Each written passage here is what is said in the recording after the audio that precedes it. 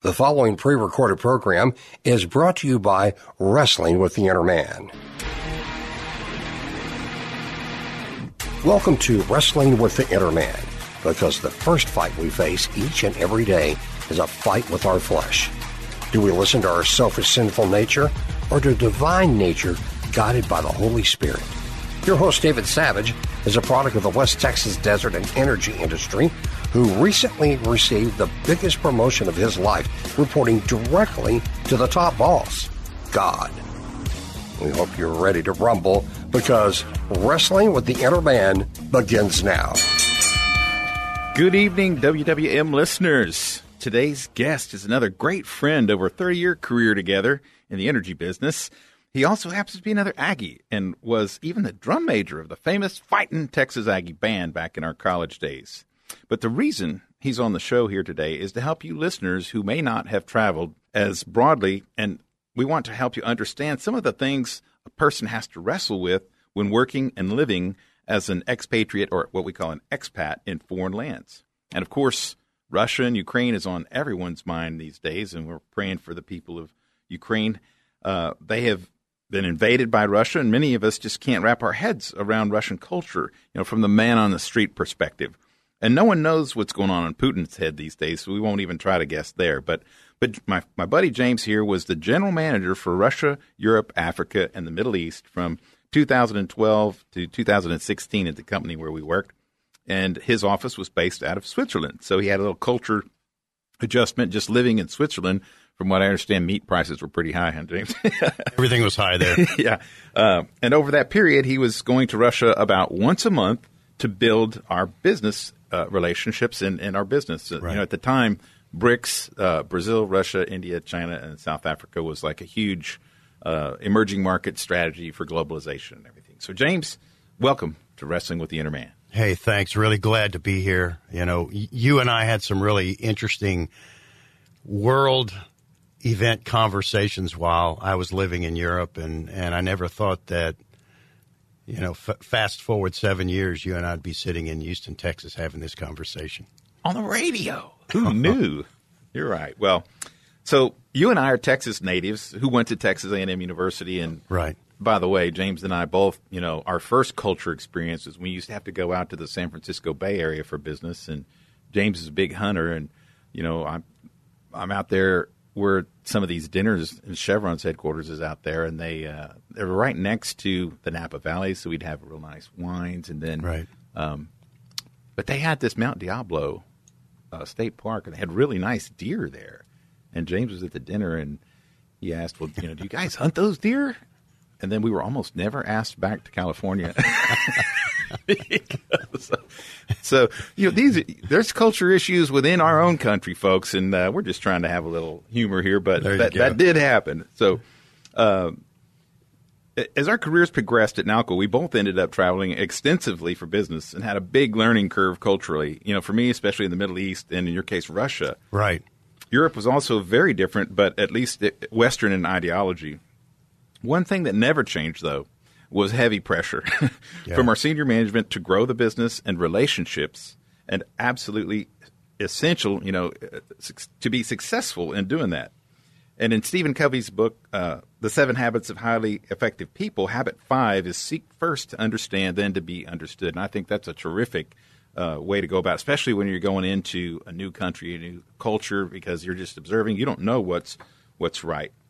And so the moral wrestling part comes in when you, as a U.S. expat, don't understand the culture of doing business, in a place like Russia. You're inheriting, the staff, the people, even the customers. And bribery is expressly prohibited in the United States for our companies by the Foreign Corrupt Trade Practices Act. And we get legal training on that. But there are all these slippery workarounds, like the use of agents to access Russian oligarchs for the relationships. So why don't you begin your story with a few of the early things you observed and learned about doing business in Russia?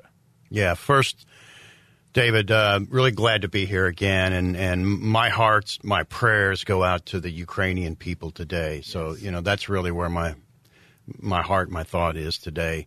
I also want to say that the colleagues that I worked with in the companies that you and I worked at, I really liked those people. They were good people. They were very good hosts.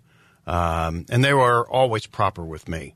And I miss associating with those guys today. And I hope they're doing well. I know that they're having a tough time as we speak, given all the economic sanctions and pressures that are being put on Russia. Going there, I was a bit naive. Having spent my entire life on the Texas Gulf Coast, showing up to Europe, it's a big cultural learning. I had a big learning curve in front of me. Specifically to Russia, what I didn't understand going in is that there are a lot of hidden agendas in everything. I read an article. I can't remember the article's author, but it compared the Russian culture to the Matryoshka doll, and that's the wooden doll with smaller and smaller dials, each inside the other doll. The nested ones. Yeah. The nested dolls. Yeah. There you go. And I found that to be a good lightening of the Russian culture. It's one agenda hidden in another. And so you read in the paper a lot of times, what is Vladimir Putin doing and why is he in there? Well, and it's complex, and it's all, to me, it's all the above. Right. Right. It goes back to everything he said plus everything he didn't say, and it's all hidden like the dolls, one inside the other. Great metaphor. Yeah. And that's a lot like doing business in Russia. You go in and there's this expectation that the Russian oil and gas market is very big, and you see players like Shell and BP, ExxonMobil in there. They have the same expectations, right? But there is a level of corruption that goes on inside Russia, and that market that's available to you is much smaller than the market that you are told. And the Russians in general, they do a really good job of showing you that big market and getting you to commit and invest. And you go in, and once you start properly vetting that through the legal folks in your company and the corrupt trade practices of Western countries, the market that's actually there is a little bit smaller than it's portrayed. So are they deliberately misleading you on the size of the true market, or they're just misleading you on what's available for you to pursue? Yes. Okay. So yeah. Yeah, I mean, Western companies have been, in making investments and giving technology and know-how to the Russians, and they need that, right? To extract oil. I kind of look at Russia as a gas station disguised as a country. That's their business, and without them selling oil, their economy will struggle.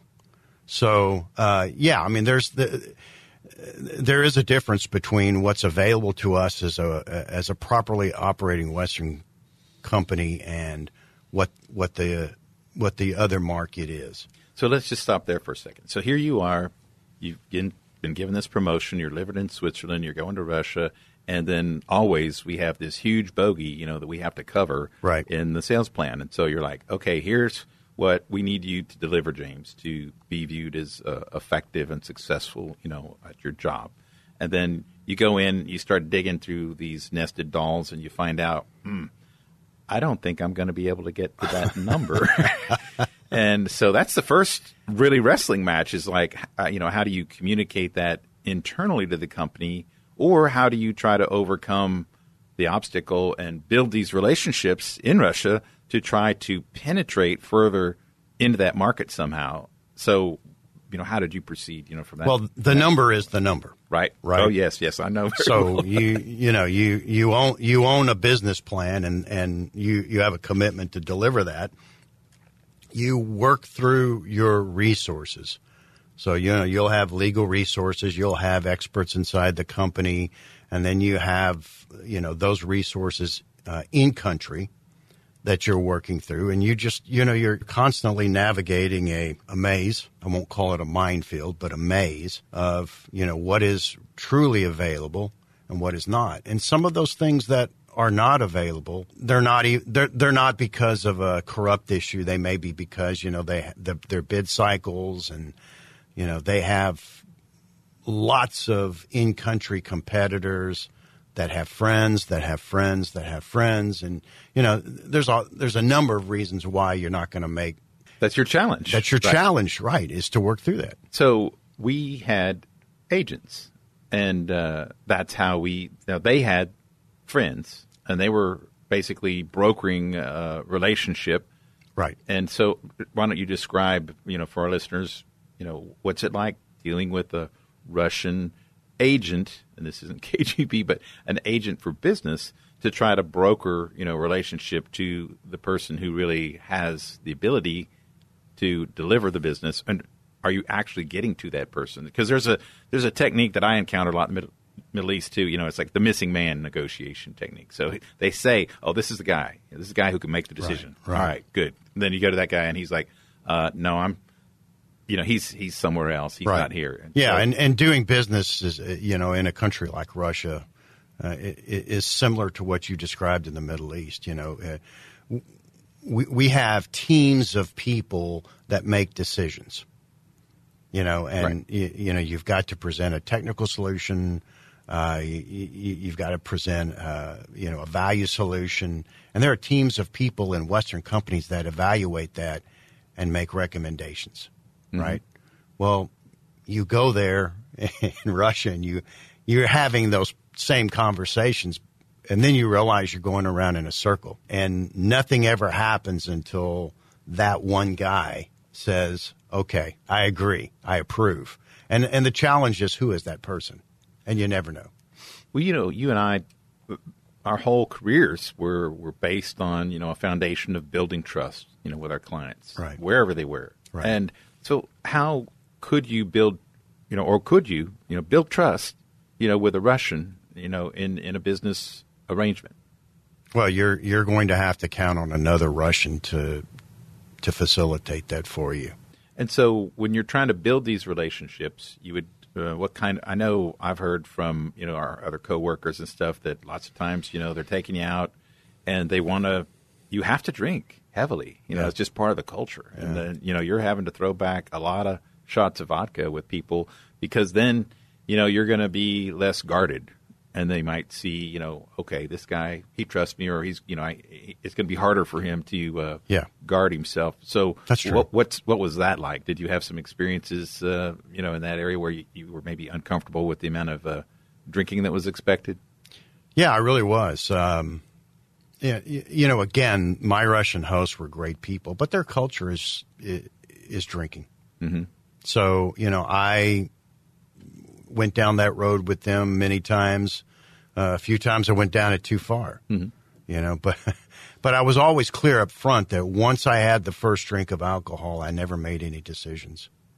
They could talk business all they wanted, but I was clear before I ever had the first drink that I would never make a decision. That's good. I mean, that's just going in prepared, for, hey, there's business and then there's relationship building, and these two are compartmentalized. Right. Now, Russia, has a tremendous history of suffering, back 1,000 years. The Mongols, Napoleon, Hitler all inflicted great pain and shame on the people, and there's very little natural geography like a mountain range or ocean like we have to slow an advancing army. So it always seemed to me that it was the harsh winter and the long supply lines that ended up saving them as a people when these conquering armies was come through. So how has that history manifested itself into the psyche of today's Russian citizen, just the man on the street? I don't think the Russians as a society, as a culture, have forgotten those things. I would think not, particularly around the Soviet era. Every time they take the subway and they descend into the subway system, if you've ever been to the subway system in Moscow, it looks like a museum to the Soviet culture. The murals, the pictures of Stalin, the workers rising up to do great things, and all of that is there on display for them. And the subway cars you take are Soviet era subway cars, and the architecture that you see in many small towns, and even Moscow to a degree, is before the Soviet culture and after the Soviet culture. It's very stark. Right. So it's on display, and it's easy for the uninformed person, such as myself, to see that. And I think that, the Russian people in general, they don't smile. They consider it a potential sign of weakness. So you go into a meeting and there's 20 people there and you're the only guy that smiles. The first meeting I had, I turned to my Russian colleague and I said, "Are they angry with us?" He goes, "No. Why would you ask that?" Yeah. So, yeah, so it's an interesting culture. It's different, and that doesn't necessarily mean it's bad. No, but it's different, not. Right? Mm-hmm. And I had a young Russian man in Zurich tell me that his aunt had written him a letter, and he hadn't seen her in years. And I said, "Well, that's great. What are you going to say when you write her back?" And he said, "I don't think I'm going to write her back. I don't know what her agenda is." Wow. And suspicious of his family member. Yeah, and I just found that, pervasive. A 30 or 35-year-old man will remember the days when he didn't really have a lot of meat or bread at his local town grocery store, and it wasn't until his dad made a business trip to Moscow and came back with sausage and bread. I mean, they remember those days. Yeah. Kim and I had planned to take a big vacation over there. We'd been on Viking. Right. We did the Grand Europe cruise and went all across Europe. And then we were really fascinated with this Waterways of the Tsars cruise. Yeah. And my mom's from Finland, first generation. So I actually have, some family heritage going back to that area of the world. And, I really wanted to go to Helsinki. And I'd read these two books ahead of the trip. One was called Red Fortress, and it was all about the Kremlin. Right. And the history of the Kremlin from Ivan the Terrible. I mean, even their own leaders were very ruthless and brutal and put people's heads on spikes, and the Slavic people were very violent. But they always used the Orthodox Church to kind of, front them to look better, but then they would always rearrange history. And this is talked about a lot in the book. And then there was another book I read on St. Petersburg that was very fascinating. I was just so looking forward to visiting those cities, but that trip unfortunately was scuttled by COVID, and it doesn't look like I'll be making plans to go there anytime soon. But I think you're right. I think as a people, they have been so badly treated over a long period of time. They've suffered so much. Right. I really had not read that much about Leningrad and that war and how they were just shelled and the Germans were just, and they withstood it for months, and I don't know how many people they lost in that city. But so when you have that kind of a history, you have a tenacity and a toughness and an ability to outlast people and survive. And it's also, the climate, the cold. But so I'm just going to outlast you. But so when you're trying to build a relationship with them, you're right. It's like those nested dolls. It's going to be difficult to get through to the next layer, the next layer, the next layer, and these hidden agendas.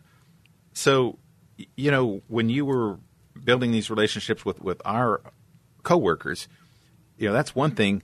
How about trusting your own company a little bit? Because this I also saw happen, and I've seen it happen not just in our company, but people have those pressures to do business, and they'll say, "Hey, why don't you go do something that might be a little sketchy or questionable," but they want to maintain a layer of insulation, between themselves and, that activity. So they're asking you to go do something like that. Did you see, observe, or experience anything like that yourself, where you had to be concerned about trust even from, your own company? No, I didn't. I think people today, especially with the onslaught of social media, you turn the TV on, even to watch the news, you really have to pray for discernment. Yes, that's a fact. Right. Yes, really, truly. And that's, to me, it's now pervasive in a lot of walks of life. So,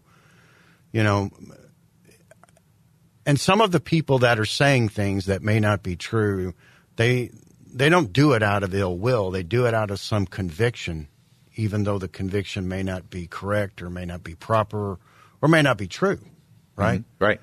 So I think that whatever you hear, whatever you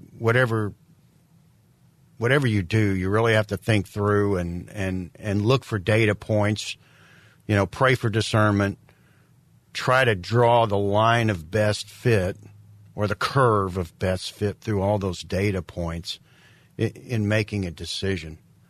I think for our young kids, it's a tough world to grow up in with all the things that are going on today. It sure is. And I think that's why, we have this show. It's wrestling with the inner man. And it is, like we say in the introduction, the first fight we fight each day is a fight between our selfish and sinful nature. Really, some of that might be responding to work pressure to cut corners or try to do something that, is against the law. And you don't know those laws that well because you're not a legal expert. And then other people are suggesting, well, you could do this. And right. So it requires prayer. Really, to ask for that discernment. Just right. Ask God to give you that discernment so that you can make the right decision. And I think many businesses in many situations in many countries all, have that. And that's why I thought it'd be a good topic for this show. I know that people, are interested right now in what's happening and, why. Because I don't think the Russian people are behind this war at all. This is Putin's war, and it's Putin's pride, I think, that everybody's fighting with. And unfortunately, it's being financed by a poor energy policy here at home that's increased oil to $115 a barrel or whatever it was yesterday. And so he's made $83 billion, since his president's been in office, and he's using that to wage this war. But let's close with something positive. Can you share, an experience that was over there that really surprised you, that was warm, a relationship, something that was a real rewarding aspect of living abroad and working with many people from many cultures? Yeah, so just living abroad and not necessarily Russia. Mm-hmm. Is that right? Yeah. Any of the countries you visited or our people over there? Yeah, as I mentioned, a guy living on the Gulf Coast all his life, my first few months there, I really didn't like it, but I began to see that, the different cultures are really nice. They're different, but again, different doesn't mean bad. Great people. Some of the cultures are formal. Some of them are less formal, like living in the southern part of the U.S. But I just found that in general, most people, individuals, not governments, they're much the same. Yeah. I found that too. They value the same things that we do, and I really like that. Yeah. Well, I want to thank you for coming on the show, James. And my pleasure. Quickly thank our sponsor, ERS, Electronic Restoration Services, for their moral business practices demonstrated through their support of a show like this. So thanks, ERS, for their support. And if you got any questions about what you'd like for us to talk about or discuss on the show or other possible guests for me to interview, email me at wrestlingwiththeinnerman@gmail.com to offer input, suggestions, or feedback on any of our programs. And I'd like to close with a little prayer for the Ukrainian people and just all those who are wrestling with things. So, dear Heavenly Father, we just ask you to put a hedge of protection around the entire country of Ukraine and all those people who are trying to get out and, they haven't honored the corridors for evacuation. They're just being attacked, and it's wrong, it's evil, and those people are innocent. And if it's your will, maybe you can help the people of Russia rise up and put pressure on their own leader to stop this, because there was no aggression that the Ukrainian people did to instigate this. And as James said, it's very difficult for all of us as we watch this news and all these different accounts coming from these different reporting agencies, and everybody's trying to control the narrative. And we just ask for discernment, Lord, for our leaders, for the people who are involved in negotiating, for the people who are involved in providing arms and assistance, because we don't want this war to escalate. And we just thank you for your presence over there. In Christ's name, amen. Amen. AM 1070, The Answer, Wrestling with the Inner Man. Thanks for listening to Wrestling with the Inner Man with David Savage. For more information, reach out to David at wrestlingwiththeinnerman@gmail.com. That's wrestlingwiththeinnerman@gmail.com. Tune in next time as Wrestling with the Interman tackles more tough topics to train up a generation of better men.